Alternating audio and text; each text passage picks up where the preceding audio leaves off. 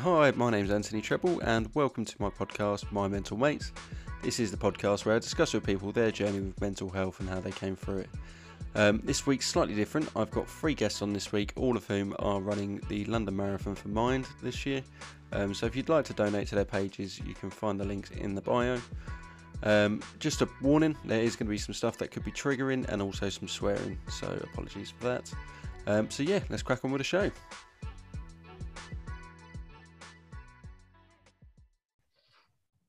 Hello and welcome to another episode of My Mental Mates. This week we are definitely mixing it up a little bit. We've got 3 guests on, all from the 2021 Mind Marathon team. We've got Adam Cook, we've got Courtney Reed and Jordan Camp, all coming on to talk about their journey with mental health and just to discuss mental health in a wider aspect. So thank you all for coming on. We'll go one by one to begin with. I'll go around the houses as I can see you on the screen. So Adam, would you like to introduce yourself first and talk a bit about why you're running for Mind? Okay, yeah, hi. Thanks for having me on. I'm Adam. I'm living in Bristol at the moment. I'm actually from Devon. And yeah, obviously we met each other through the Mind group. And the reason I'm running for Mind is because, well, I've had past experience. Well, I've had past experience with my friend who suffered from mental health issues and then ended up committing suicide a few years ago. And then off the back of that, me and my friends, we actually did a charity football match for Mind, in which we raised, I think it's £4,400. Wow. And it's kind of inspired me to sort of look at other ways to fundraise. And then throughout lockdown last year, I decided to start running and realised that, I quite enjoy running as well. So then put the 2 and 2 together. And it's always been a sort of goal of mine to maybe do the London Marathon. And then so went ahead and applied through Mind, and then that was how I got into it, and here we are. Oh, brilliant. Yeah, I think we're all London runners from memory. So yeah, we'll all hopefully get to meet up on the day. Courtney, would you like to go next? Yeah, sure.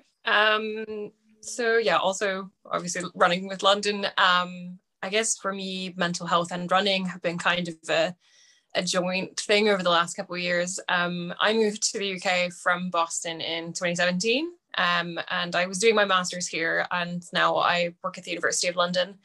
And just the kind of normal situation of uprooting your life and moving to another country, amongst other things, can be a bit of a tricky situation for mental health. And I definitely really benefited from using Mind services over the last couple of years, and so just wanted to do something to give a little bit back.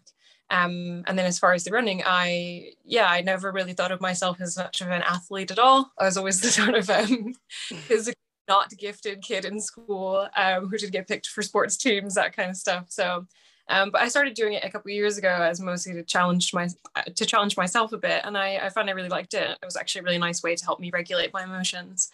And when I'm not feeling well or just need to get away from things and take some time to think, it's really nice to just put on some loud music and go out for a nice long run. So it seemed like a nice no-brainer to be doing some fundraising for Mind with running. I think that what you just said there, I was the same. I'm not much of a runner, so I've always been into sports, always. But anyone who's ever played football or anything with me will know that I do not run. That was what I was known for. I never ran. I ended up playing in goal because I couldn't be bothered to run. I thought I'd hate running, started doing it. I was like, actually, this is quite therapeutic. So yeah, it'll be great to chat about that later. Nice. And finally, last but not least, we have Jordan Kemp. Hi, thanks for having me on. Firstly, congratulations, 2nd series of the pod. And did I see on social media 1,000 listens on a couple of episodes? Yes, we're up to 1,000 listens overall. So much more than I was expecting. I was probably expecting my mum to listen, and that was about it, really. Yeah, absolutely. But no, that's incredible going. As for my story, it's really kind of, so I'm 27 years old, and kind of I associate a lot of my younger years with negative thinking and stuff like that. And basically as time, got on right until sort of my late teens, early 20s, I was sort of just applying that to everything, approaching everything that really, really, strong negative attitude. And I was just crippled with low self-esteem. So I just overall had this really negative outlook on life and sort of my place within it.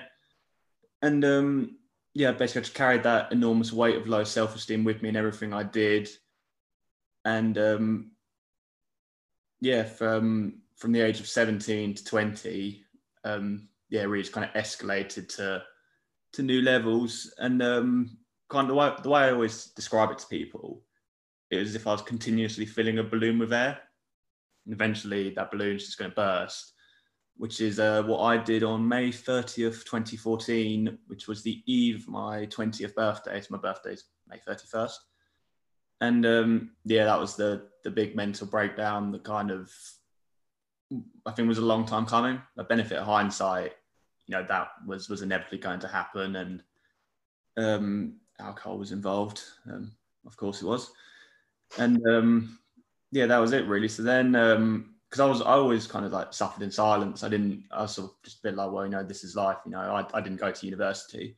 I finished sixth form and went to work with my old man for a bit. And I was just like, well, this is just life now. I'm just going to work, and this is how life feels, because I didn't really know any different. And then, after the mental breakdown, there was just 9 months of therapy once a week.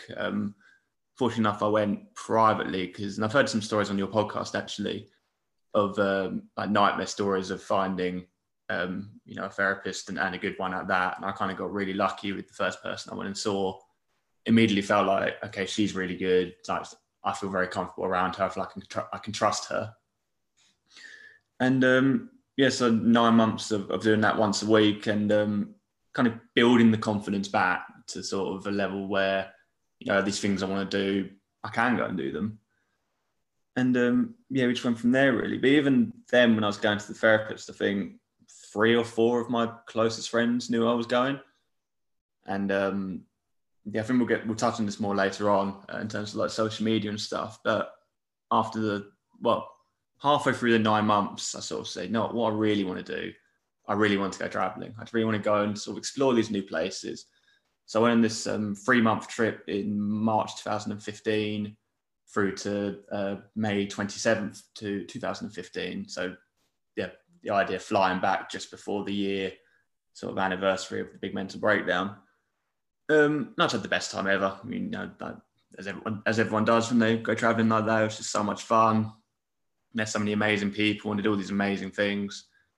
And then, social media, I put all the photos on Facebook, and I had a travel blog then because I just sort of thought, friends and family or anyone that's interested to know what I'm doing, it's on there. And a nice thing for me to look back on afterwards as well. And then shortly after that, I went to Glastonbury, and again, all over Facebook, photos and stuff like that. And I was getting all these comments, people being like, you have the best life ever. And obviously I knew of the years and years of negative thinking and suffering in silence. And I was like, Jesus Christ, where have they plucked that out from? And then light bulb moment, I'm like, well, with social media, of course they've got that point of view, because that's all I'm showing them. So a year later, I did my first big physical challenge of fundraising. I cycled from London to Paris. It wasn't for Mind, this one, it was for the Mental Health Foundation. By the time I tied that in with a blog post where I basically said everything about my mental health journey. And the feedback was huge. It was so much bigger than anything else I'd written until that point.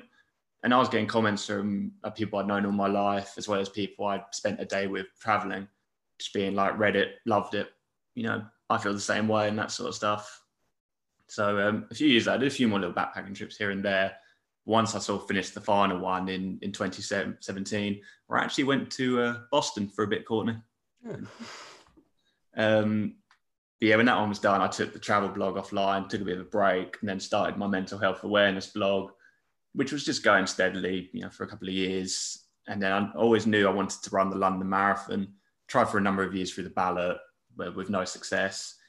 And I can't remember which one of your podcasts you said this on. I think it might have been the last one, Anthony, where he said Mind was the only charity you applied through. And that was the exact same with me. Yeah. They were the only I'd never applied on the ballot. I thought I'll apply on the ballot and then I'll apply through Mind. Completely forgot I'd applied until I got the acceptance letter. And I was like, oh yeah, I did that. And that was in 2019. So yeah, I mean, look, we've spoken before. I really want to touch on this because, you know, it's quite prevalent at the minute. And you've mentioned it quite a lot there, Jordan. Social media is a huge thing at the minute. And there's two aspects. There's one, comparing yourselves to others, and there's the other one, which is the response from people online regarding people's mental health. Now, we've had, you know, 3 high-profile cases recently of people pulling out sporting stuff. Is it Simone Giles? She's pulled out. Naomi Osaka pulled out. We also had the tennis player, the British tennis player. She pulled out. And also Ben Stokes, you know, obviously yesterday came out and said he was struggling. And it was interesting to see online the reaction of certain people online to these, saying that, they've let people down, you know, they've let their country down, and they've only done it because they were performing badly. And that sort of thing, you know, I can imagine how, if I was struggling that today, how that would make me feel. What's your guys' thoughts on how we tackle this? Like, is it just for awareness, or? I definitely think awareness is something that needs to be made, especially when you relate it to a sporting environment there. If, for example, you have a physical injury, a player would pull out from a squad because they're physically injured. So I think people need to understand that a mental sort of difficulty is the same as a physical difficulty. It can stop you from being able to participate in the way that you should be able to. So I do think you need to have some awareness. I think people need to become more aware, but I'm not sure how exactly you would sort of relay that, because you see with social media that a lot of people can say whatever they think, whatever they want, without any consequence. And you see at the moment, outside of mental health as well, you see the issues that there are. And yeah, it's just something that we need to really sort of look to tackle, because I don't think social media does the right thing to sort of promote mental health awareness, personally.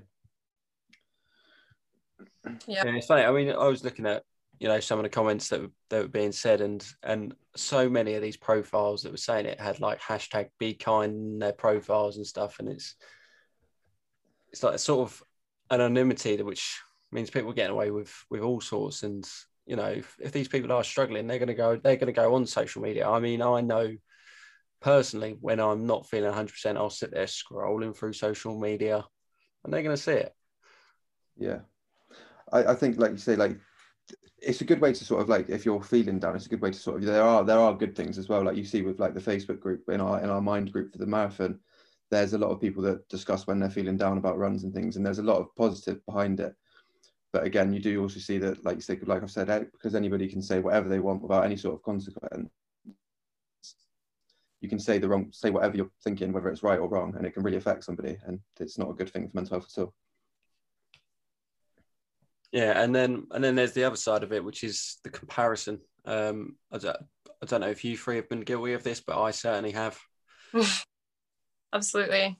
Yeah, a bit that Jordan was talking about, especially with you know, you always try to really put your best face forward on social media, and I think it's a really weird situation to, you know, you kind of want to celebrate all of the good things that happen in your life and amazing, you know, fun that you're having with friends, and you don't really and people don't really post a lot about mental health on social media, you know, whether that's good or bad in the responses you get. But it is really hard when you are you know, getting friends and people in your life saying, oh yeah, you know, your life is so perfect, everything is amazing for you, it must be really nice, and on the inside you're just thinking, well, they didn't really know what's actually going through.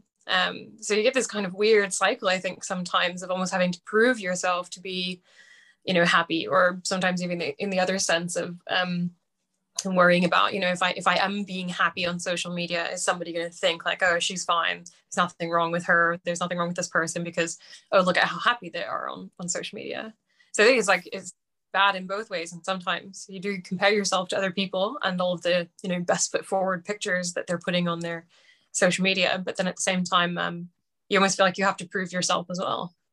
Yeah, I mean, what I've got from this podcast is when I've released it, is the amount of people who contacted me to say they were struggling, and they're people like, you know, like people were saying to Jordan, like, you know, I thought their life was amazing, but then I've actually got down speaking to them, and they've really struggled, and they've been through quite a lot.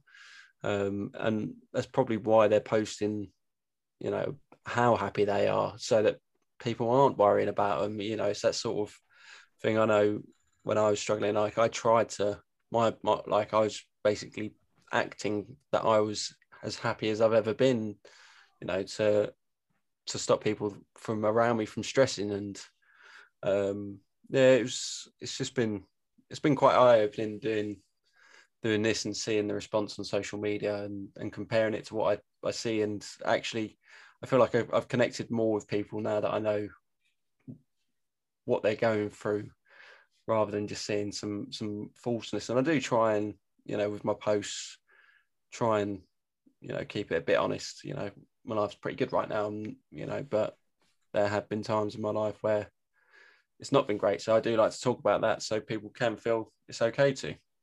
Yeah. Jordan's looking very happy, and he's pre-running fuel there. My timings today have been horrendous. But no, I mean, so I'm just going to go back to the reaction of social media, and to be honest, the reaction of all people, because, you know, I've spoken about the bad there, but there was actually some really amazing stuff I saw, like the support. You know, in particular, I was looking on yesterday purely because, you know, I'm a big cricket fan. Ben Stokes, you know, a bit of a hero to me, and so to hear him come out and say he was struggling, you know, it just sort of reaffirmed for me that anyone can struggle. I've read Tyson Fury's book, and obviously he was heavyweight champion of the world when he was struggling. So it can affect anyone, and actually seeing, by putting yourself out there, like, I mean, we'll all would have done it with our fundraising. We'll be putting out there that we've struggled, and even, you know, one person might see that and think, actually, it's okay to be, you know, not to be okay. You know, it's not always going to be sunshine and flowers and everything. It's going to be shit sometimes, but, you know, there is a way out, and there is a way forward. So yeah, just to go on to the next bit. You know, Adam, you've said this before when we've spoken. You know, your friend unfortunately committed suicide, and that sort of led to you sort of trying to live life to the fullest. Yeah, so I mean, I've always been sort of like quite a positive person, and as I said, I've been fortunate enough to not actually like sort of suffer from any sort of mental health myself. But off the back of sort of like what happened with my friend and stuff, I've realised that when things go wrong, like I always try and give myself a positive outlook. I know it's easier said than done sometimes, but I just think I can either sort of let it build up myself, or I can try and just stay as strong as possible, regardless of what it might be, whether it's I've lost a game of football, whether it's something serious has happened at work or at home or anything. I just try and always say to myself, I can either let myself be sort of upset and let it get on top of me, or I can try and be proactive about the situation and try and stay positive and think that sort of that thing might have happened, but now I've got to try and stay positive and find a way to sort of move forward and keep myself as happy and positive as possible. And I've spoken to people about this previously, and I do understand that it's probably not the easiest thing in the world to try and do, but it's the way I've sort of tried to live, and I've definitely seen like myself just always finding myself in a positive like sort of mood with life, really. Do you find your therapy helps you get to that sort of place, Jordan? Yeah, definitely. I think so I've been back a few times since, some for emergencies, some. So I'm going once a week at the minute, but I'm really sort of spoken to people and been like, yeah, I'm back in therapy, because it's kind of, it's not like a mental health emergency. It's just sort of something I've noticed. I've done the whole lockdown, pandemic, and this flat by myself, and now the world's reopened. I sort of just noticed my social skills had sort of regressed a bit. Yeah. So I went back regarding that, really. But yeah, going back to the original point, it's definitely, I mean, yeah, looking back, I can't, you know, picture my life without it. I mean, my flat, you can't really see because a lot of the pictures are sort of behind in the hallway. My flat's like a shrine to like my travels and stuff like that, which, you know, never would have happened had I not gone to therapy, it's as simple as I kind of would have carried on, and who knows what would have happened. I'm one of the fortunate ones that doesn't have to, because I know that whenever things have gotten bad, and they've got bad since, they've been close to that sort of ballpark of the night before my 20th birthday. Sorry. And you change, and I don't know. It hurts me when there are so many people out there who don't have that. I don't want to say ability. I can't quite think of the right word, but that knowledge to be like, okay, this isn't right. This doesn't feel right. I need to go and speak to someone, because to them the feelings of bad mental health are just normal. And I think because of the pandemic, people are a lot more in touch with what these sort of feelings feel like, because for the first time in our lifetimes, our parents' lifetimes, our grandparents' lifetimes, we've all just everyone's been going through the same thing. But you said like about the pandemic there, we've all had to sort of stay inside. We've all had to sort of get to know ourselves a bit better. And I think, there's been a lot of negative feelings throughout the pandemic, but it's allowed me to sort of pick up on what I'm feeling a little bit better. I've learned what I'm going through a bit more, and I've dealt with it a lot more. Yeah, absolutely. I think one of the big things that was really interesting for me was I think when I start to struggle with things going on, I try to overload myself with other activities and work and whatever to try to avoid those feelings as much as possible sometimes. So being at home and kind of being in that quiet was a really nice opportunity to say, all right, you know what, I haven't been feeling well. Let's like sit down and actually think about it and work through it. So it's been quite valuable in that way. That's such a typical thing to do. Like, I mean, you're obviously from the US, where probably the work culture is even worse than it is over here. And I've spoken about this previously on the podcast. I think we've got it so fucking wrong over here on our work-life balance, but the pandemic allowed us to sort of rebalance that for a short period. In general, have a different priority of what's important to them since at the start of the pandemic, right? You've lost all of the ability to do the kind of normal things. So when you do get that opportunity to have some free time or to see a friend, you really do things that are very important to you. I found that a lot of these kind of comparing myself to other people type of things, the feelings of FOMO or just not feeling right, it's kind of gotten away a little bit actually. And I find I spend a little bit more time being quiet, being with myself and being alone and working on these kinds of things. Yeah, I mean, I've certainly, since things have reopened, I'll be honest, I haven't really done that much. I've found quite a nice contentness. I do my garden, obviously marathon training, it's takes up a lot of time, yeah, a lot of energy. So that's played a big part in it as well. But it's been, it's not, there is a bit of anxiety for me for going out and stuff, but at the same time, it's also, I'm just quite happy now, just being fairly chill. And I think, so yeah, thinking on the pandemic a little bit more, I think the worst part of the whole thing for me was that month before the first lockdown, when just no one really knew what was the right thing to do. Yeah. That was horrendous. And I was going through a really difficult working relationship with some of my colleagues at the time. And I don't work there anymore, and I will never see them again. So that's how that kind of whole thing got resolved. But dealing on top of that, like the pandemic on top of all that, and my office was really going in every day until the 11th hour. Like every week, more and more, like the commuter train got quieter and quieter. And just from my balcony window, like here, you can see a multi-story car park. In the pre-pandemic world, that was just chock-a-block with cars, and that, like, now, even after the so-called Freedom Day during the week, still empty. Yeah, I mean, funnily enough, I was in it wasn't quite, that bad situation at work, but there was just one or two people which had left me feeling really uncomfortable about going into work. And I was quite happy to get away from them. Mm-hmm. I was having panic attacks about seeing certain people in the office.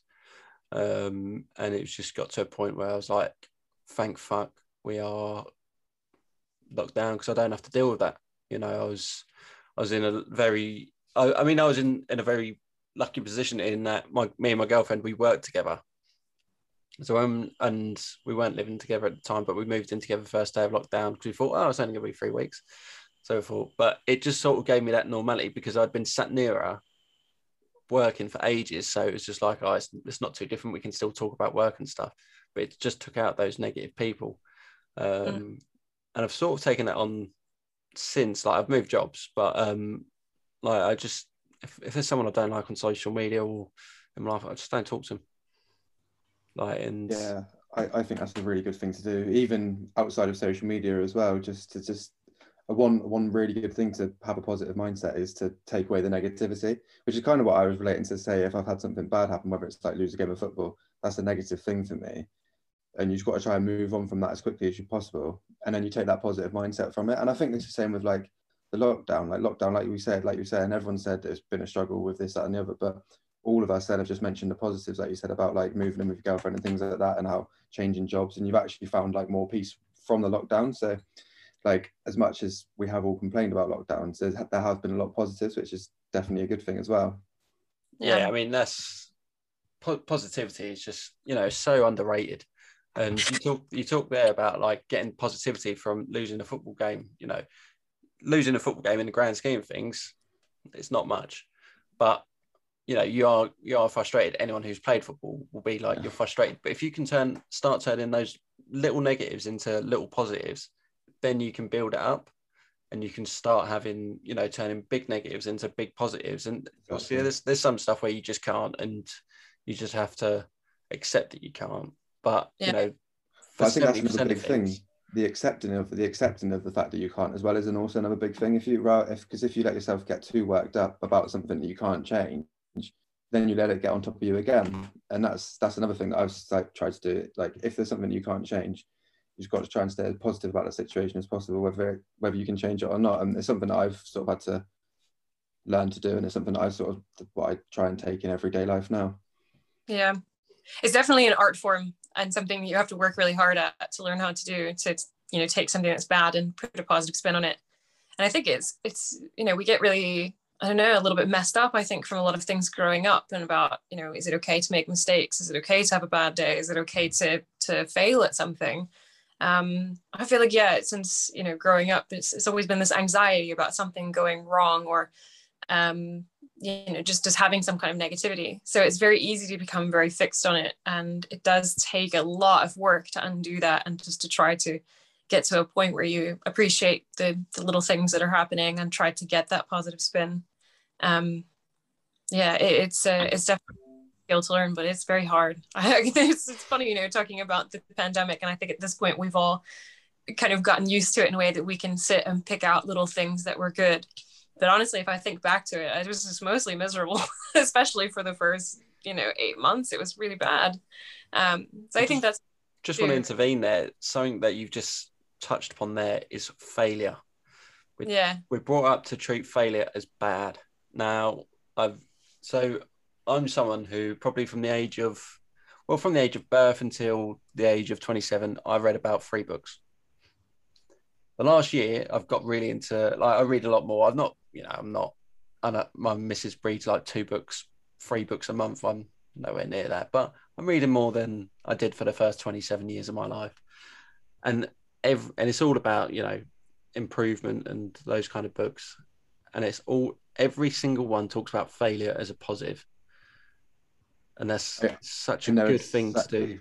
Yeah, it really is. I've seen that, like, there was a podcast I listened to previously, and they were saying how with children they don't have winners and losers anymore, because they don't want to sort of have that competition sort of side of things. But I think even from a young age, it's important to learn about failing and then overcoming that. If you always are in a position where you've never lost or had to admit something's not gone right, you're never in a position to overcome that. And I think that's a really important thing to have in life. You need to be able to sort of develop yourself when things go wrong. And I think that's something that's really, really important. I've had things that have gone wrong, and you have to learn and overcome that, don't you? And that's part of life, isn't it, really? You can't go your whole life where everything goes perfectly for you. And yeah, it really needs to be something that you learn through life.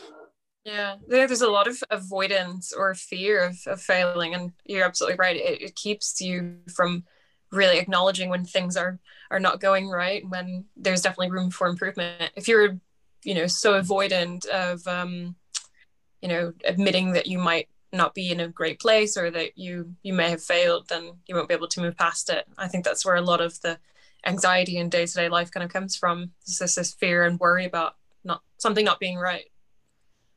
Linking that back to what we were saying about social media, I think that's another sort of negative of all those online platforms on our phones, is that no one ever posts about the negatives, or very few people do. I try to more often, but even then I find myself scrolling through my own page, being like, I'm still like, it's all about the, look, I hit a good round of golf today, and my Instagram stories are, oh, look, West Ham won a game of football today. And it's just like, that's not like... That doesn't happen too often, but... Yeah. I think it's difficult though, because like you use social media now as a way to sort of post the positives in your life. Like you don't have photo albums like you did when we were all kids. We looked through photo albums, didn't we? And that was our childhood memories. Now we look back through Instagram and that's our memories. So you want it to be positive. You don't want to look back through and think, oh, I had a bad day here. So you are posting all the positives because that's just what we do, isn't it? Like we look back through and see the positive side. Yeah, I guess looking through photo albums is a bit different though, because you're not looking through everybody else's photo albums. Yeah, it's a little bit focused on yourself and the good things in your life, rather than to be, oh yeah, things are good for me, but I'm looking at, so-and-so's page and, oh, their life seems so much cooler than mine does, or they look like they're much happier, right? Just always a comparison, isn't there? Exactly, yeah. I mean, I think it's natural, like we're always kind of, taught to compare each other, and it's something that you learn from a really young age. So it's hard to not give into it when you see it. But yeah, I think the focusing on yourself and the different things going on around you and less on other people is definitely a good thing to get into a habit of. Which I think has been a lot easier with the pandemic. Going back to that, it's been a lot easier to have that alone time with yourself and with your immediate family and these kinds of things. It's good. Yeah, especially after that like really tricky month before the first lockdown. Once Bojo did his, you must stay at home speech, I remember the immediate feeling from me was relief. I was just like, thank goodness for that. And part of that is because I do know how to look after myself. It's normally like external people sort of, like getting involved when I don't necessarily want them to. So when, it's just me at home, Netflix is right there, I've got candles and stuff like that, and I love my flat as well, so I do like that environment. I knew I was going to be okay in that sense, so just wish it didn't go on so long. I'd rather have not cancelled 3 holidays. Yeah, I mean that's I think that's been one of the toughest things, is not having that break. That, because I think when you do go on holiday, you are able to disassociate with work and home a lot easier than, say, if you have a week off even if you have it in the UK, you still know you're in the UK, you still feel that sort of connection to the UK. Whereas when I'm on holiday, I don't care what's happening back home. It's not a care. I mean, on holiday, I'm that guy who just fucked off. Don't look at it. Just be present. Whether that's a hiking holiday, beach holiday, skiing holiday, anything like that, my phone most of the time is off. So just going on to, so we've all been speaking about how we can be a bit more proactive with our mental health there, and something. So I was laying in bed the other night because I was thinking about this podcast, and I realised a lot of it is to do with perspective. So what anxiety and depression done for me was to take away my perspective on a lot of things. And I sort of thought of like an analogy where if you draw a big dot on a bit of paper and put it right close to your face, that's all you can see. And that's what anxiety and depression done for me. The big dot was negatives in my life, and I was focusing purely on that. And what I've learned over time is to take a step back. You take a few steps back away from the bit of paper, and you can see what's happening around and picking those positives.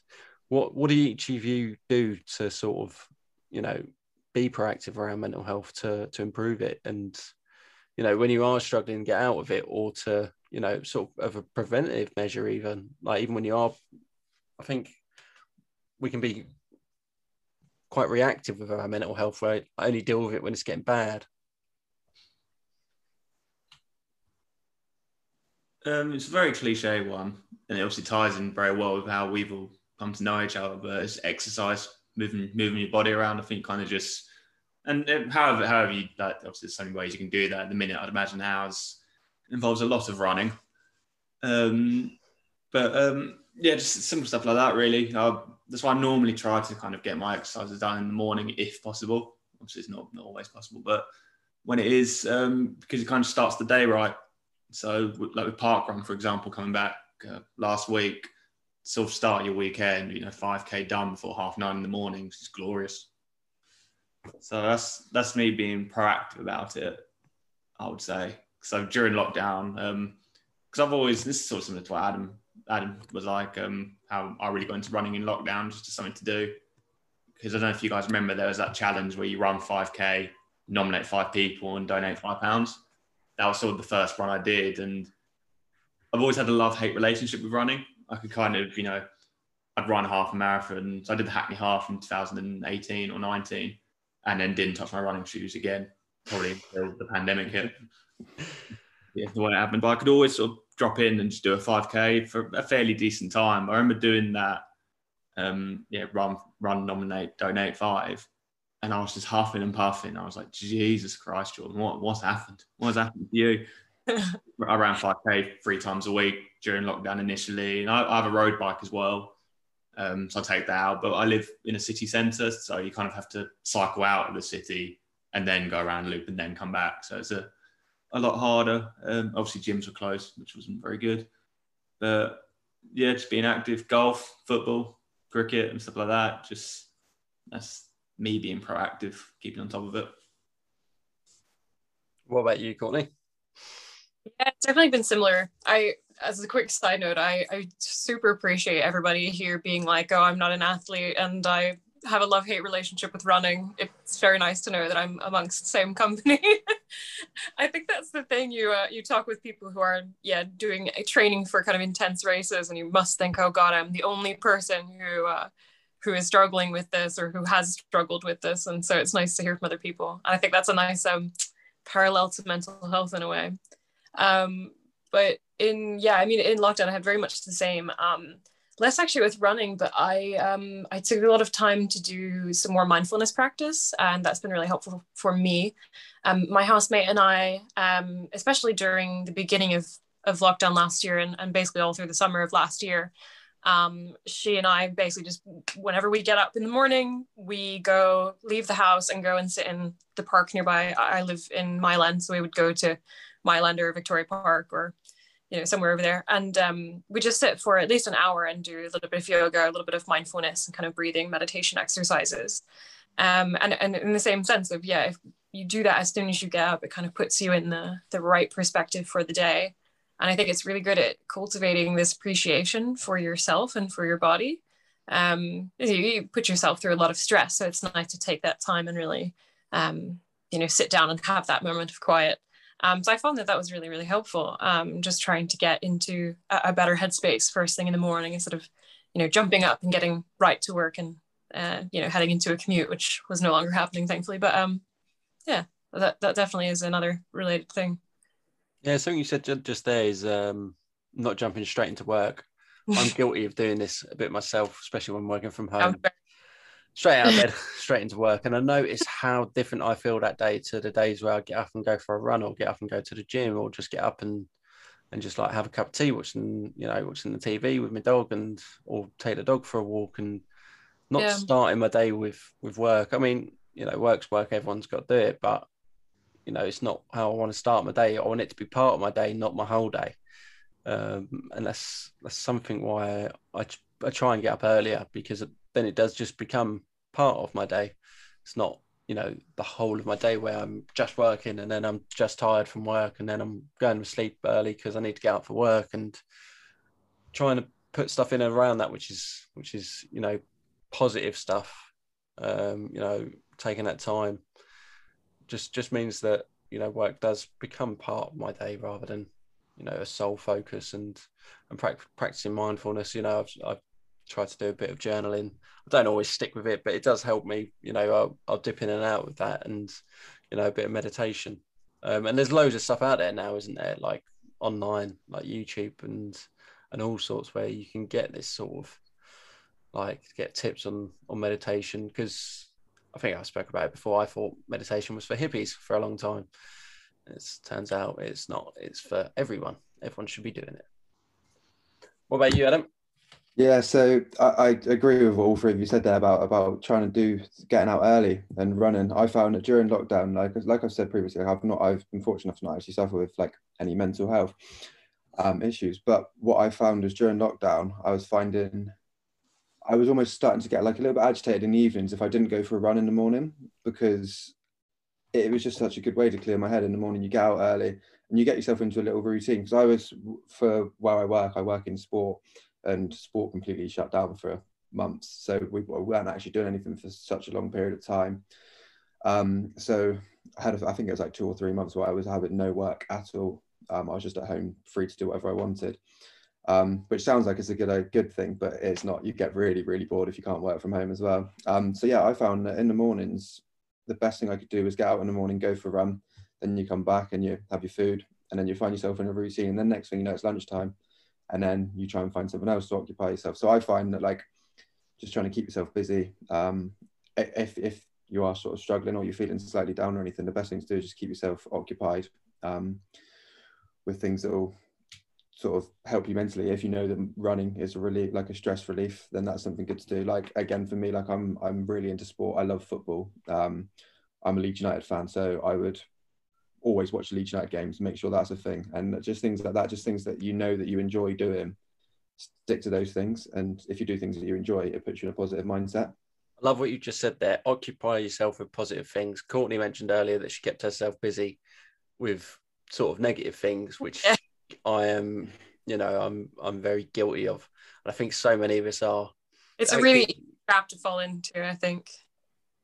And it's because those negative things are easier to find. They're easier to do. You know, it's easy just to, you know, keep working or, you know, just watching Netflix for hours on end and laying on the sofa all day. Yes, there's nothing wrong with that, but you start doing that day in, day out, you know, you're not going to get anything from it. You're not going to get relaxation. You're going to get sedentary and, you know, not feel good about yourself.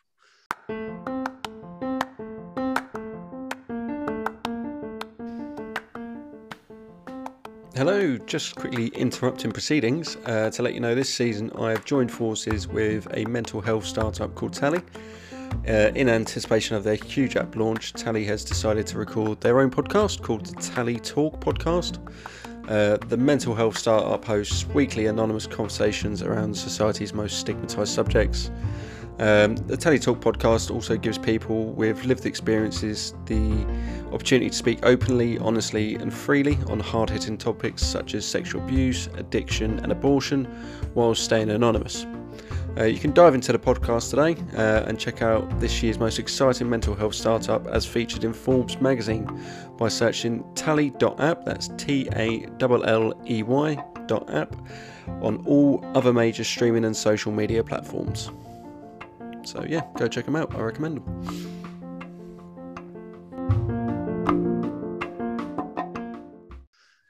So we've spoken generally about mental health there. I want to go into each of your stories a bit more, if that's okay. We'll go around the opposite way this time. We'll start with you, Jordan. You've mentioned this date a number of times, of sort of being a key turning point for you. What was it? One, that led to that, and two, what happened during that period? I think what led to that was like I said, it was a long time coming, I think, and looking back on it now, it's just well, sorry, rambling a bit. It's I drank quite a lot then. Like, not to say I was an alcoholic or anything like that, but my family aren't big drinkers. We were never a family just had beers in the fridge or anything like that. I don't think I've ever seen my dad drink more than like 2 Doom bars or anything like that. And so, when you're 16, 17, you've got these little house parties going on. I used to have to get like my friends' parents to get me like beers and stuff. And then when I was 18, I was just like, well, I'm going gun ho with this now. I'm going to go town every Thursday. I'm a student. I'm going to go town every Saturday. And, when I drink now, I drink for the social aspect of it. I didn't drink for most of lockdown because I'm like, well, there's no social side of it. I'm just going to be sitting here watching like Gladiator or whatever. And I don't need the beer or anything like that. And, nothing's going to make that film better than it already is. So that's my favourite film of all time.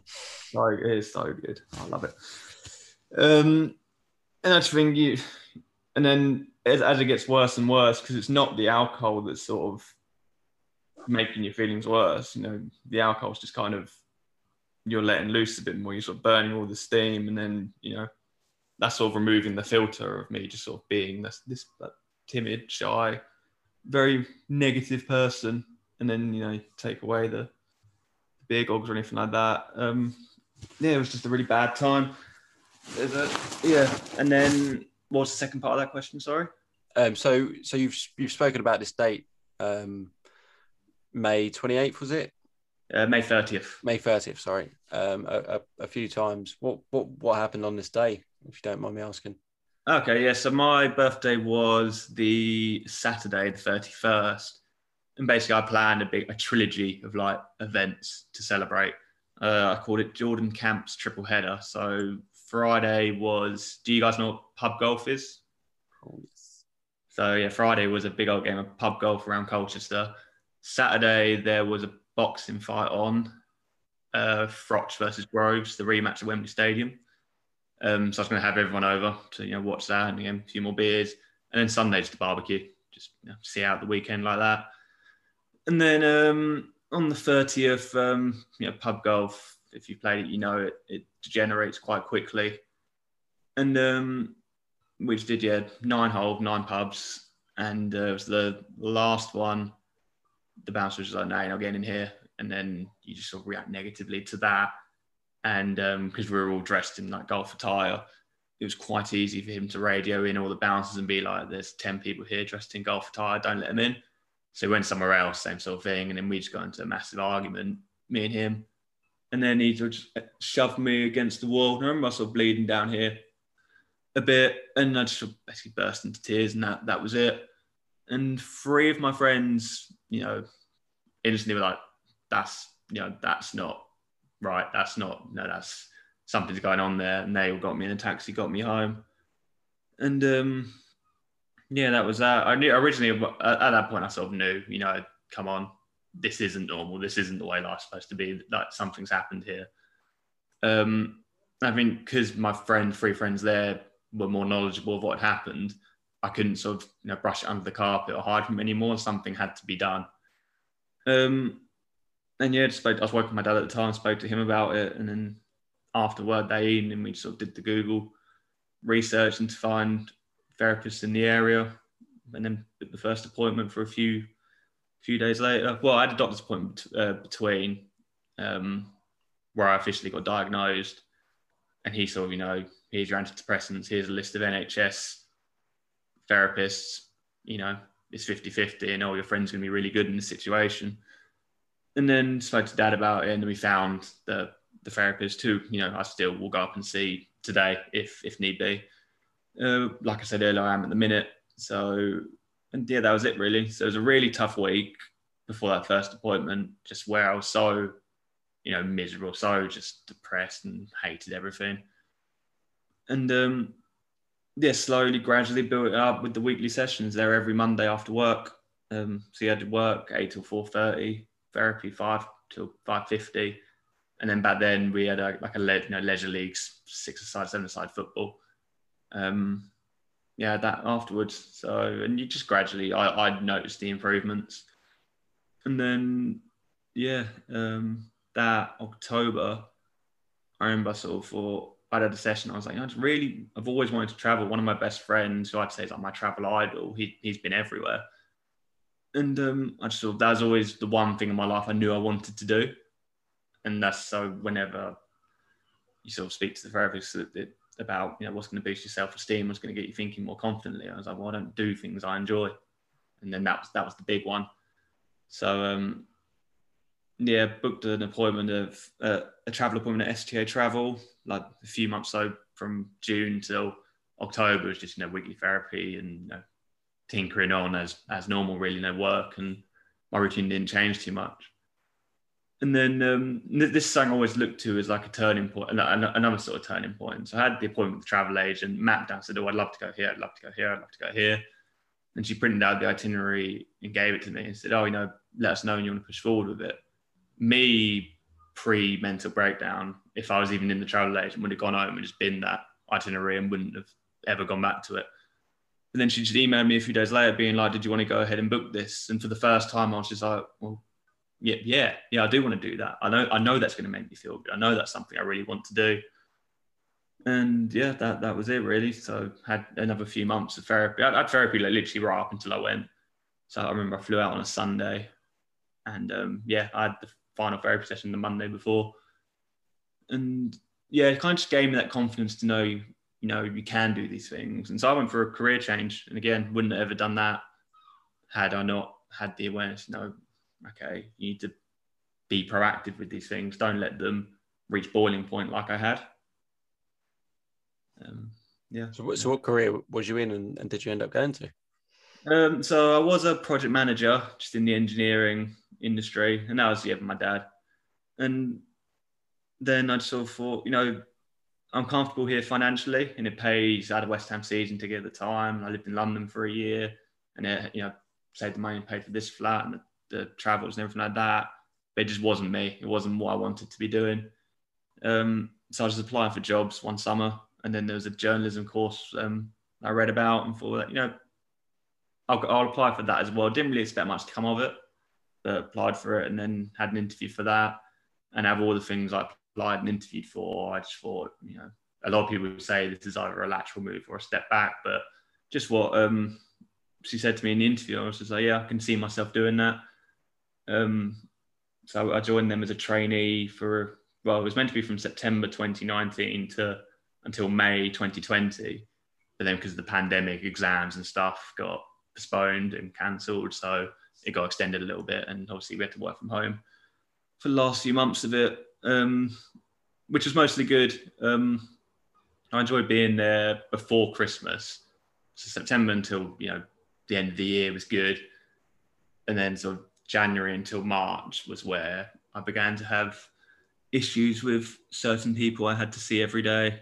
And similar to what you were saying about the people you worked with, Anthony, very similar to like when you were saying that earlier, I was sort of thinking, Jesus, this is exactly what I was going through.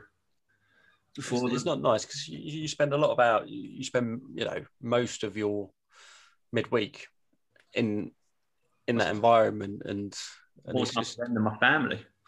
Yeah, exactly. And it is really tough when you're going in every day and you just know you're going to be dealing with these people or this person, and it's so draining. Like I was coming out of there and I was just so tired by the end of it. At the same time, my granddad, we found out my granddad had cancer, and that was quite a rapid decline for him, and that was going on at the exact same time. So it was just like I didn't need that going on because it meant I couldn't deal with what was actually going on in my life. So it's, and I've always tried to be someone good to work with because of that reason. I look back and I probably haven't been all my life, but certainly since I've been struggling with mental health for the last 5-6 years, it's sort of switched my mentality to try and be a positive influence on other people and try and help rather than stamp on others. And this is what this person done. They just would stamp on others to make themselves feel better rather than celebrate people doing well. And it was just something I couldn't understand. I couldn't get it. I couldn't understand it at all. You know, she was mid-30s. You know, you should be more experienced in life to know that that's not the way to do it. And yeah, it's little things like that which really can affect other people. So I know you've been there through there, Jordan, and you know, people probably listening or who would hear that would say, "Oh, it's just one person at work," but you know, you are with them all day. It's tough to. Yeah, and like you said, I always remember there's a long old commute from Essex when I was in Twickenham. And I remember my commute was one of the longest. I just remember sort of turning around from the train station, you'd see the building. I'd be like, how long's it going to be today before he starts going? And it would literally sometimes be 30 seconds with him walking in the door, or, you know, then and that's the thing, I tried to tell him as well. I was just being like, I asked him, told him, begged him, I was like, come on, you're being ridiculous. Like, and just nothing. And I just remember at one point, I just sort of, we were doing live blogs for Cheltenham, you know, the one that shouldn't have gone ahead. And, yeah, he came and made a comment. So I just emailed my like personal tutor there, and I was like, you need to get him to stop. Like, I've tried. He's not hearing it from me. Clearly doesn't respect me enough to stop. He needs to hear it from you. So, you know, she replied, and she was like, we need to speak about, like, I'll speak to you first and speak to him. And she called me into her office, and basically I went into more detail about why it's affecting me being there, like, and that sort of stuff. And then she said, okay, well, I'll speak to one of her colleagues and then get back to me. And then, yeah, I can't remember if it was later that day or the next day, but that sort of time frame, called me back in and basically said, right now we're not going to intervene, but if it carries on, you know, we'll do something about that. And my like self-esteem and confidence around about that time was as low as it had been since May 30th, 2014. It wasn't close. Like, I was a lot worse back in 2014, but like, it was heading that way.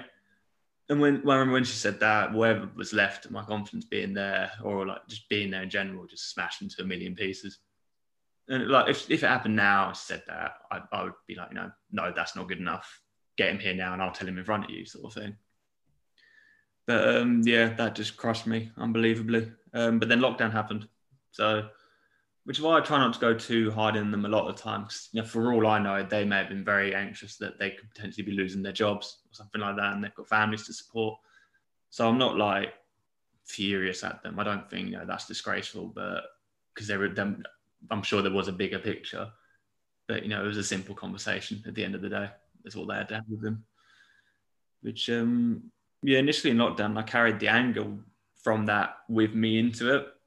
And then it was only sort of, as the months went by, I was like, you know, I don't ever have to go there ever again. The antagonist in that situation, I never have to see him ever again. So yeah, drew a line under it, binned him off on all social media. And because I'll always try and repair broken relationships. Like, if I'm seeing someone that doesn't work out, it's always like, ends in good terms and that sort of thing. But every now and then you just have to put your hands up and be like, my life's better without this person. And that was just the case with him. Yeah, I mean, we've got a short time on this planet. You know, there's no point wasting it on people that just aren't deserving of your time. Exactly. So yeah, Adam, yours is a bit different to anyone I've had on here. You say you've not personally struggled with mental health, so it's really interesting to get your sort of perspective on things, because, you know, a lot of people will struggle with mental health, but actually a lot of people won't. You know, but you've been around it, and that can affect you as well. To say it was your best friend who unfortunately committed suicide. Yeah, so it was my best friend from all through secondary school, then through college and things. And with him, for example, it was a weird one. Like, I always spoke to him. I spoke to him 2 or 3 times a week after college. When we left college, so it was a few years ago now. I think it was 4 years ago. It was 4 years ago in January, just gone.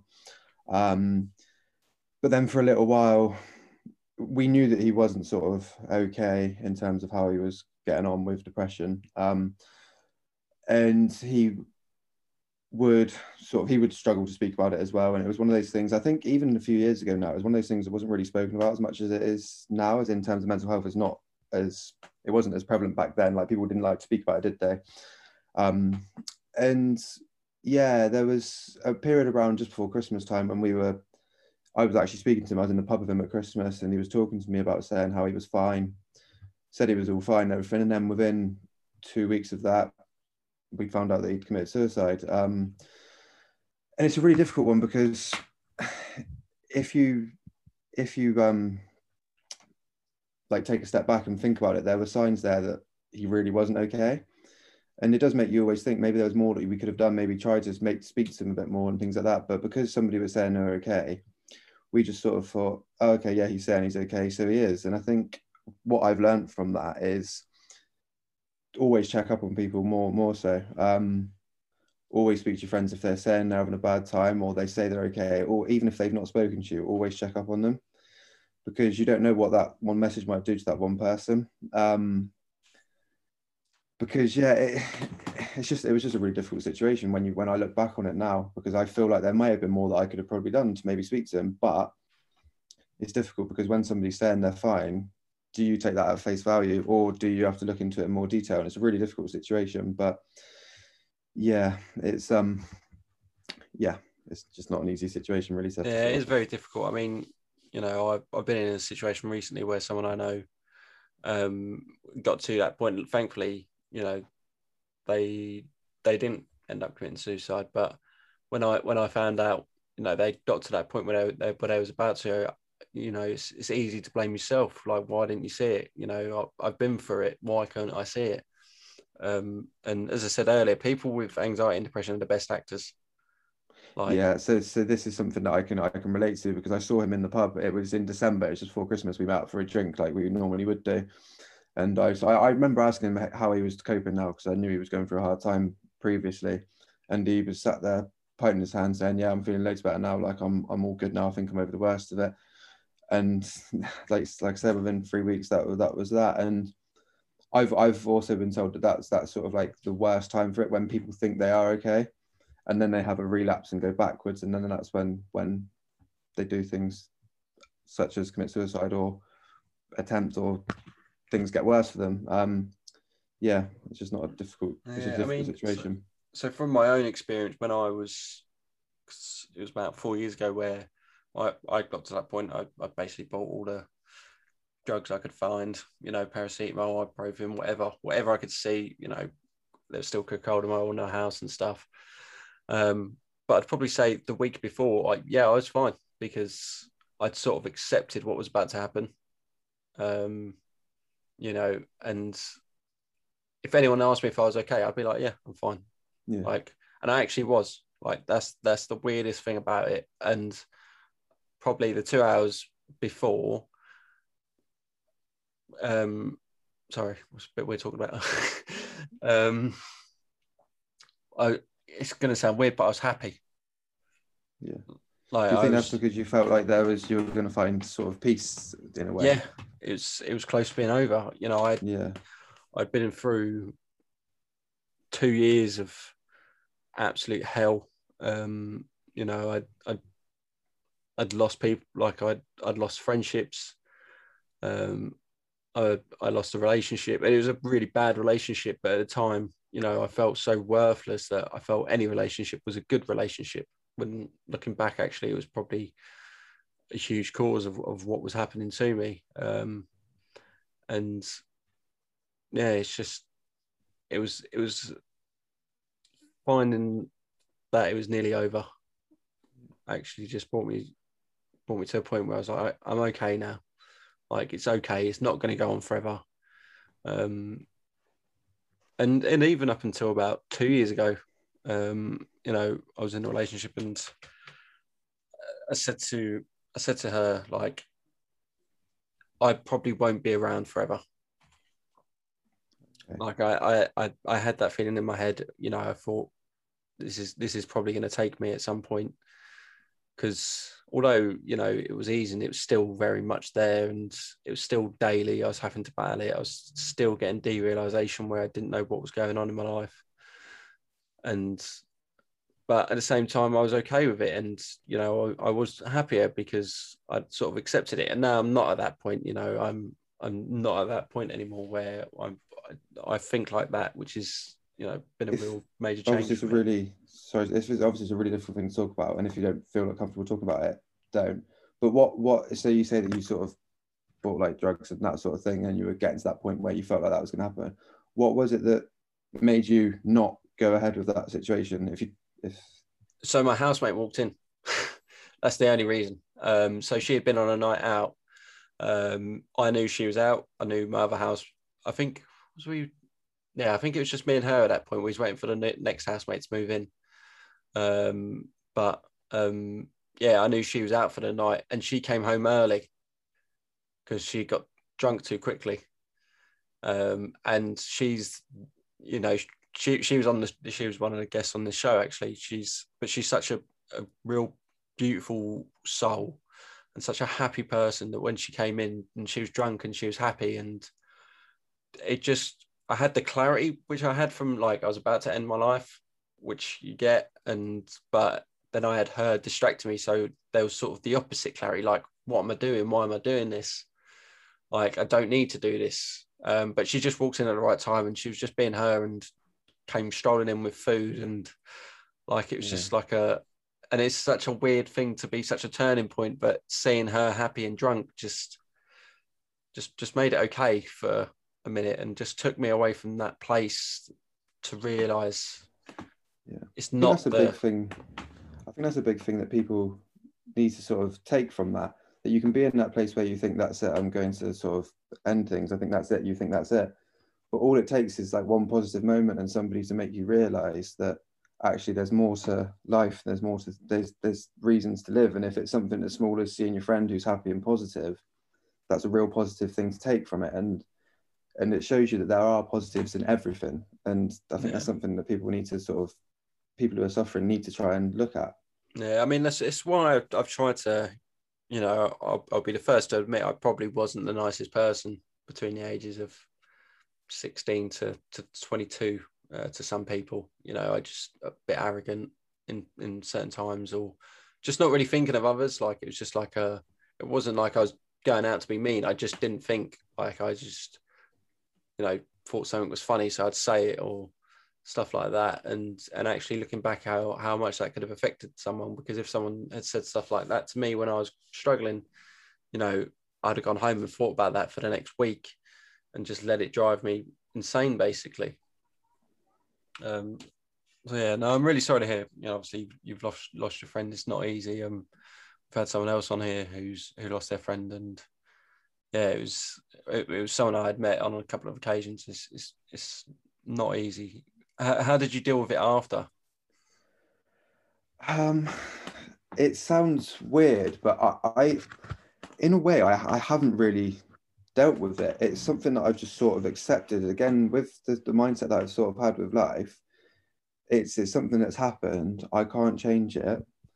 So I've just accepted it and got on with life. And as much as there's times when I think, we did this together. We used to go and watch football together. We were talking about the personal training course before the podcast. We did a personal training course together. And there's times when you go, that was what we would used to do. We did these things together. And there's times where you think about it. But like I say, for me, myself, I've never really, I wouldn't say I've grieved as such. I've just sort of had to accept that it's happened. And I've just kind of got on with life, which might seem really insensitive, but it's just the way that I deal with things. Because if I sit there and think about it too much, I may be upset, and that's not how I like to be. So it's just sort of one of those things. It's really difficult because it's not really advice to give to somebody. I just sort of he probably wouldn't want you dwelling on it. Yeah, I guess so. And again, that's something that I probably haven't even really thought about that, because I don't, because I know it's a negative thing, and I know it's something that could affect me in a negative way. I don't let it get to me. I just sort of brush it aside, which probably in a way is probably not the right thing to do. I probably need to allow myself to grieve and be upset and have these emotions. But I find personally that I deal with things better when I just allow myself to be positive, and that's how I've always coped with anything, really. So. Well, we've each got our own ways, Yeah. Some people will go deep into that. I know, for me, that's what I need to do. But for other people, it doesn't work for them. It's all about mental health. It's not a one size fits all. I think that's something that I'm still learning. Like you say there, with as I've said, I've been fortunate enough to not actually have any sort of mental health worries, and I'm still learning now. Like my girlfriend, she suffers with anxiety, and I'm still learning now. about how to deal with it and different ways to sort of react. And it's just, you learn every day. Even speaking to you guys now, you learn how everyone deals with things differently, and you've got to accept that every single person is different and they deal with things differently. So Courtney, you know, I wanted to finish on you because you've used Mind, and you know, this is what this all came about from. We're all running the London Marathon for Mind. That's why I started the podcast. So talk us through a little bit about, you know, what got you to that point and how Mind helped.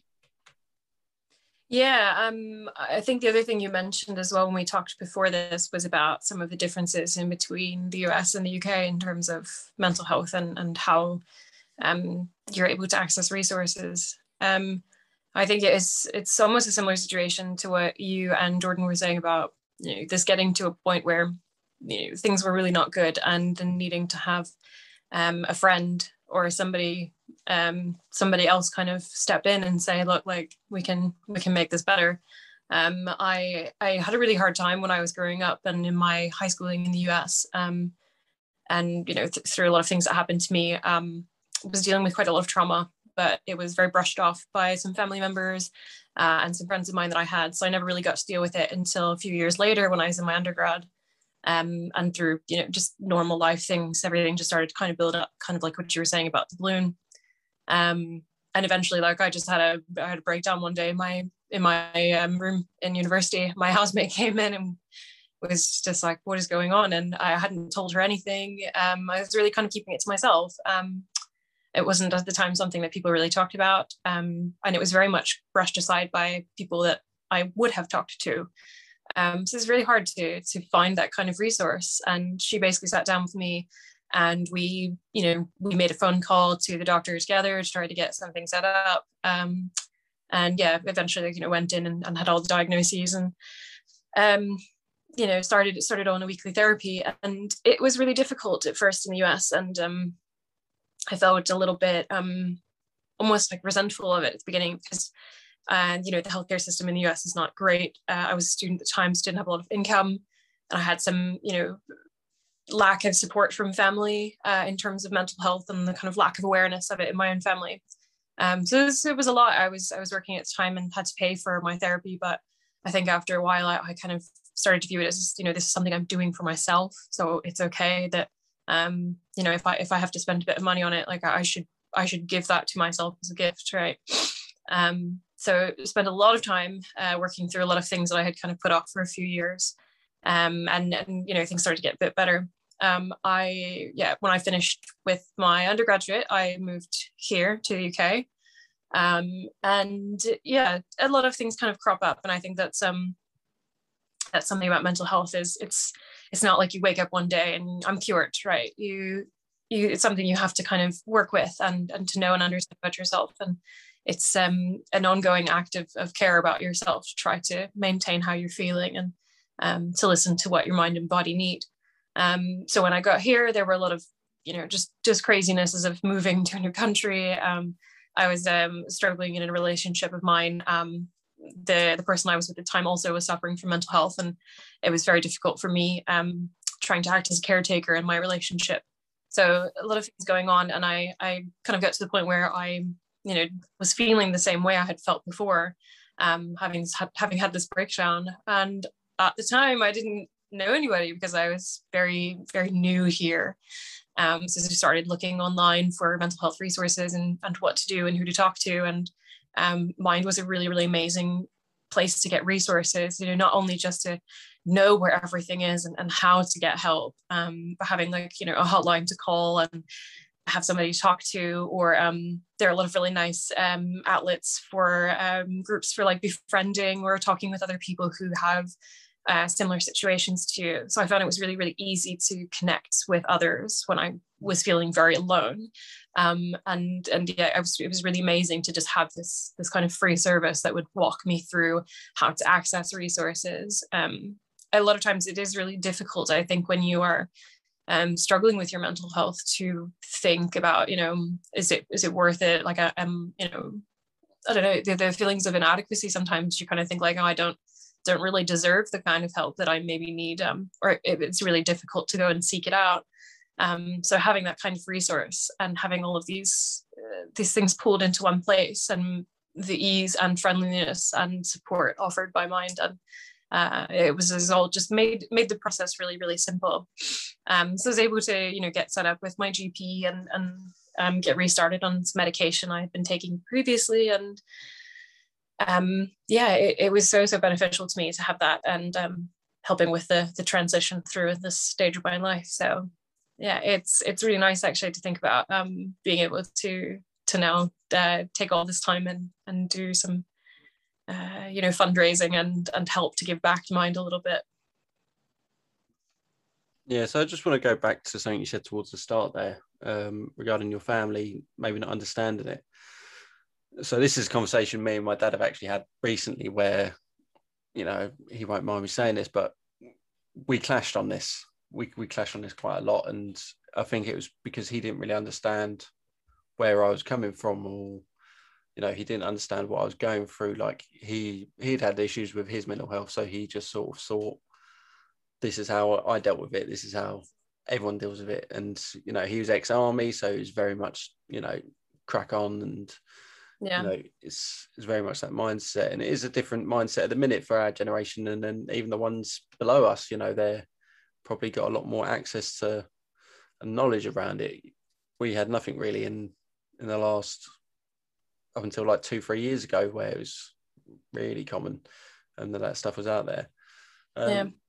So you spoke about Mind there, and, you know, they are just a fantastic charity. You know, I've not had to use them myself because I've always been in a position where, you know, like Jordan, I could go private, but a lot of people can't. And I've spoken to people who have used their service, and there is people running who have used their service, including you, and they're just so important at the minute. Like we really do need charities like this, because there's not funding in the NHS enough. You know, the people that are there are obviously trying to do something, you know, really good, but it's just they can't give the time, because you end up going to these like group sessions where it's not what you needed at that time, or you get put on antidepressants and then just sort of left to your own devices. And the awareness, you know, if you go on their website, they've got loads of stuff on their Mind about how you can sort of improve your own mental health. Absolutely. So I really recommend anyone listening who is struggling, just go check out their website. There's some really interesting stuff, really interesting articles. And yeah. Sorry. No, you go on. Really nice about Mind, and you know, the way that the resources are pulled together is, if you're the sort of person who, you know, isn't maybe ready to, or doesn't think that like a traditional therapy is for you, they really lay out all of these different options. You know, you hear from a lot of places like, yep, let's just go and stick you on medication and then kind of send you on your way. And I think the really like amazing thing that Mind does is that they provide a lot of different resources for all different kinds of stages of working through mental health, whether that's finding a group of people to talk to, or just, you know, having like a helpline or somebody to ask if you've got a question, or if you're not sure what to do, or you know, just providing guides for how to get involved in practices such as mindfulness. Like it's all there. So if it's something, you know, that maybe a traditional therapy isn't right for you, or you want to try something different, or you want to maybe engage a bit more in like a daily practice with your mental health, it's all there, and it's just amazing. And one other thing I was thinking back about, you know, to the beginning of our conversation, what Adam was saying, the awareness is so important, and Mind does quite a lot of work with that as well, and just increasing the amount of knowledge about mental health, so that way we don't have these situations where, you know, there's a lack of understanding, or it's that, oh, you know, it's not a big deal, like you are fine sort of thing. The more and more knowledge we're able to actually pass around, and, you know, get people really to understand mental health as if it were any other kind of disease, then, you know, we're going to be all the better for it. Things will only get better. Yeah, I mean, the other thing is, you know, the more awareness there is, the earlier people struggling can sort of see the red flags. Because I look back, and probably I could have gone and dealt with a lot of my stuff about 4 years earlier, 4 or 5 years earlier. Like I knew, now looking back up, I mean, how I lasted that long, I'll never know, because there were clear signs. And that's what the awareness does as well. It's not just, you know, talking about like when it's got to that point where you have to seek help. Go see someone if you're struggling a little bit. Like, there's no shame in that. You don't go to the doctors only when you're dying, do you? You know, it's for everything in between. And it's just, you know, Jordan said he still goes sees his therapist every now and again when things are cropping up. And, you know, that's probably through education and more understanding of what's going on that he's able to do that. Like, he's able to see, okay, something's not quite right. Let's see how we can tackle this.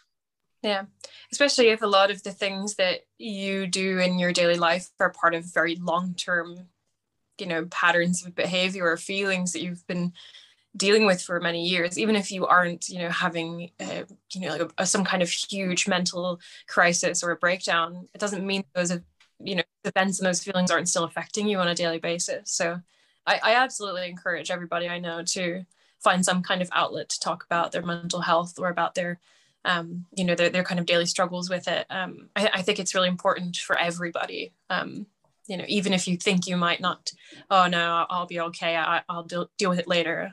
It's good to talk to somebody, and you do learn very quickly that, you know, everybody feels a bit of the same. You know, nobody's really alone in it, and it's something that we all kind of need to work together on.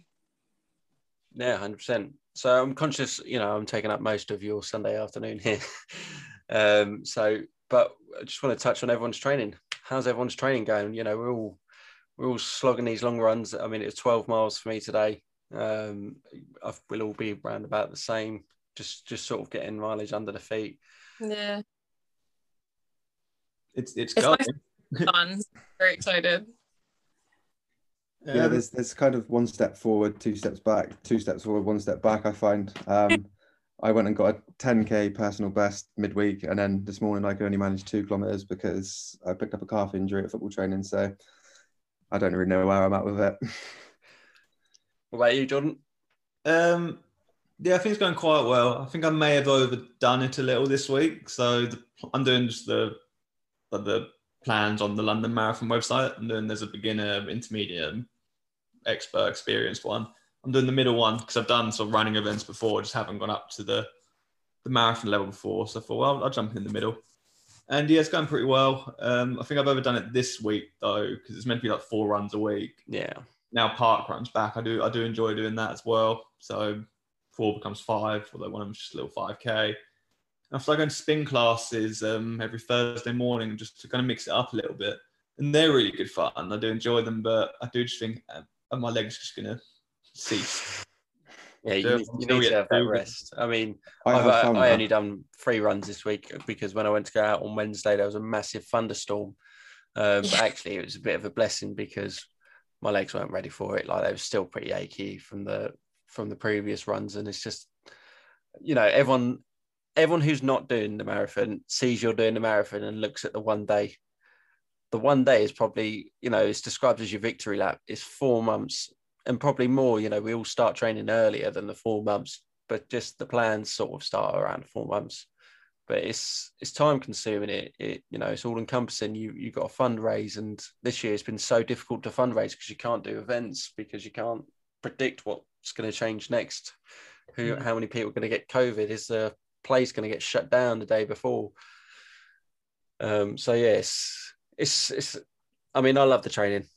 It's my favourite bit. I prefer it to the day, which is weird thing to say. It gave me like a focal point sort of thing. So obviously I mentioned I've had exams and stuff get postponed due to the initial COVID outbreak, and then they finished sort of September, and then I got my full like portfolio assessment, the full qualification back in October. Then there was the November lockdown. And I was just so flat. I didn't have anything to do. I always had that. Well, I've got these studies, these exams to do. I didn't have that anymore. I passed them all. So I was just like, well, what do I do now? Like, I finished the work. What do I do? And then I got the email from mine being like, we're going to offer you a place in the marathon team. And again, I was just like, yep. Give me that. Have any of you ran marathon before? No, never. No. That's one. So Amazing. So I'm going to give you a nice little tip live on the podcast. Be prepared for the weeks after the marathon. You will feel lost. You won't know what to do. You'll just basically be wandering around like, well, what do I do now? It's like it's done now. Like I really struggled in this why, but I had signed up already for Amsterdam Marathon, and got straight into the training to that, and I got injured during that because I didn't give myself enough time to rest after London, which I ran injured, and was told by physio you should not be running London Marathon. But yeah, it's a very weird, and it's called the Marathon Blues. I think it's a very common phenomenon, and most people experience it. You just don't know what to do because you're like, oh, I've just ran 26 miles. It's all done now. Is it true that the worst part of the day is the point two, the very end? So when like your Garmins and stuff crank over to 26, you're still not done.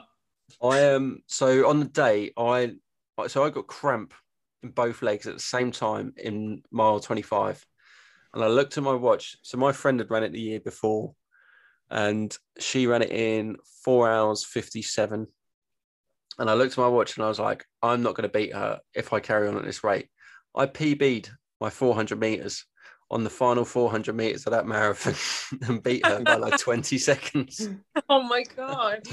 Because I was just like, it sounds really cheesy. I stuck on Rocky on my music, and I just went, and I think I must have passed more people in that 400 meters than I did for the whole marathon. Because I was like, there's no way I'm losing. I always listen to like movie and film soundtracks when I'm running. So obviously they're built in to kind of set the tempo of a scene or whatever. So I was doing park run yesterday. I knew I was on for a park run PB. So you know, like the war film 1917 when he walks up and runs along the trench. And the music heads. I cranked that on, and I just like head down went through it. It is amazing. Like I was out on my run today, and like I was struggling, and like I just couldn't be bothered. So I thought, right, you've ran the first 5 miles like a dickhead, moaning the whole time. You're going to run now the next 3 miles at marathon pace as like a sort of a self-punishment. And I just put on music because I was listening to a podcast beforehand. I was like, right, we're going for it. And I ended up doing it above marathon pace. I was like, yeah, let's fucking go. And then the next 2 miles were hell, but we won't talk about that. That final mile, because like as you build up your mileage, like it's all new distances. So I always find, because it goes up in 2 miles, like on the plans, the first mile after, like what you done last week, you're like, oh, this isn't too bad. And then the next mile, you're like, oh, my legs can't do it. Yeah, I know the feeling. I was getting chased by a dog as well, like on the final mile today. Like a dog just started chasing me. I was like, oh God, I don't need this right now. Maybe they should do that on the final like point 2 of the marathon, just like unleash a bunch of dogs to chase everybody. I'm like, come on. So what you will find though is, so I'd recommend getting as many people as you know to go and get them to spread out, because I was struggling, like really struggling on my first 6 miles of London. And then mile 7, I saw people that I knew. They said I looked better at mile 17 than I did at mile 7, because I started then seeing people and I was like, yeah, fucking, I'm going to go. Like my mum, I know my dad's here soon. I know my mates are at this point. And like, you knew where people were sort of going to be. So like every 2-3 miles, I knew, right, I'm going to see someone I know. And funnily enough, when I was running across Tower Bridge, I heard someone shout my name and I was like, well, no one's going to be here. I turned around and it's someone I went to school with in Stevenage when I was, 12, and she used to live near me. And I was like, what the fuck are you doing here? And she was like, what are you doing here? I was like, oh, I've got to go. Yeah, no, it's an incredible day, and it's a very tough build up, but yeah, it's an incredible day, and just make the most of it. What you're saying about the day, the marathon day, the final 26.2 miles, that's your victory lap. So I started a little like Excel spreadsheet, here, and I basically log all my mileage in there every week. And I'm currently with 9 weeks to go at 540 miles. So it is mental. Yeah. No one sees that on Instagram, do they? No. I mean, I've been doing like a weekly sort of Instagram video where I just summarize my week, like at the end of my long runs. And I've actually found I'm looking forward to looking back on that in a year's time, because I didn't really do that last time. I've done it a little bit. I've done a few videos, but it wasn't like weekly, like this is what I've done this week. Like, so it's quite interesting. I like being able to look back in that. It's going to be something I'm going to be able to look back on with great pride. Yeah. So the final bit is the My Mental Mates music playlist. Hit the reset button, where you three get to pick songs to add to my playlist, which will be in my ear, which gets listened to probably every other day. So your songs will forever be involved in my life. So no pressure on this. But no, I mean, to be fair, like I started this playlist. I say it in every episode. I started it at the beginning of lockdown because I was just like, right, there's certain music which I know makes me too sad and not to listen to that. And there's some stuff where it's just too upbeat and I don't really care for it. Like there's just certain like types of music where I was like, right, this helps me. Like this helps me just level me out. If my anxiety is bad, I can listen to this music and just sort of either get through the day or, sort of like deal with what I was going through. Like it just helped me. Like some of it takes me to a place where I'm like really thoughtful, but other bit was just like really relaxing. And then realized I'd been listening to the same songs for a year. So I needed new ones. And I thought I'll use you lot to get new music. And there's been some crackers, which I love. So we'll start with Courtney. What's your song? The song that I was thinking of is by Sarah Bareilles. It's called Saint Honesty. It's not a sad song and it's not a happy song, but it's very relaxing and I think it's really nice kind of sort of song. I really, really enjoy her singing. She's very kind of thoughtful and soulful, and she's been quite open about a lot of her own kind of mental health and anxiety, especially. So a lot of her music tends to be very calming and relaxing and a little more introspective.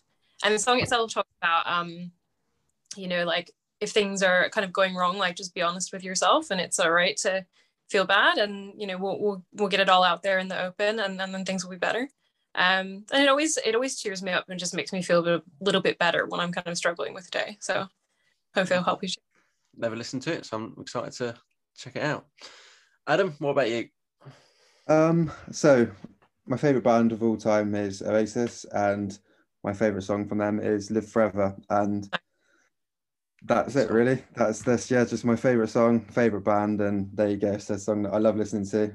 Especially, it's one I could listen to Oasis on repeat when I'm out running. So I'm more than happy to be adding that one. Yeah, so there you go. That's nice and simple for you.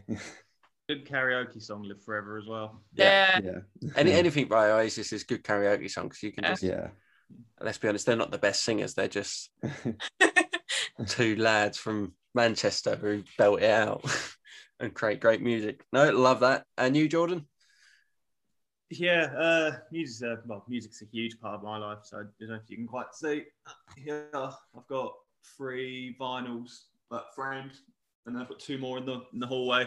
I've got like ticket stubs from when I went and saw them in there as well. Because I always sort of think,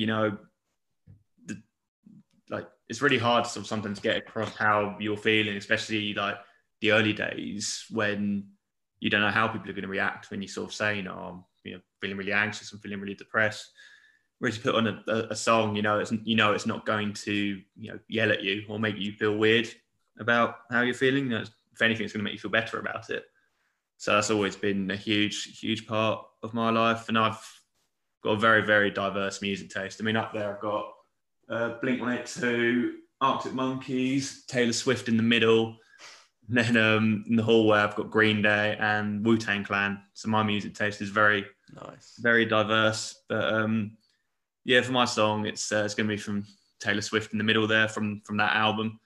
And leading up to and after that sort of time, back in 2014, Shake It Off was played endless amounts.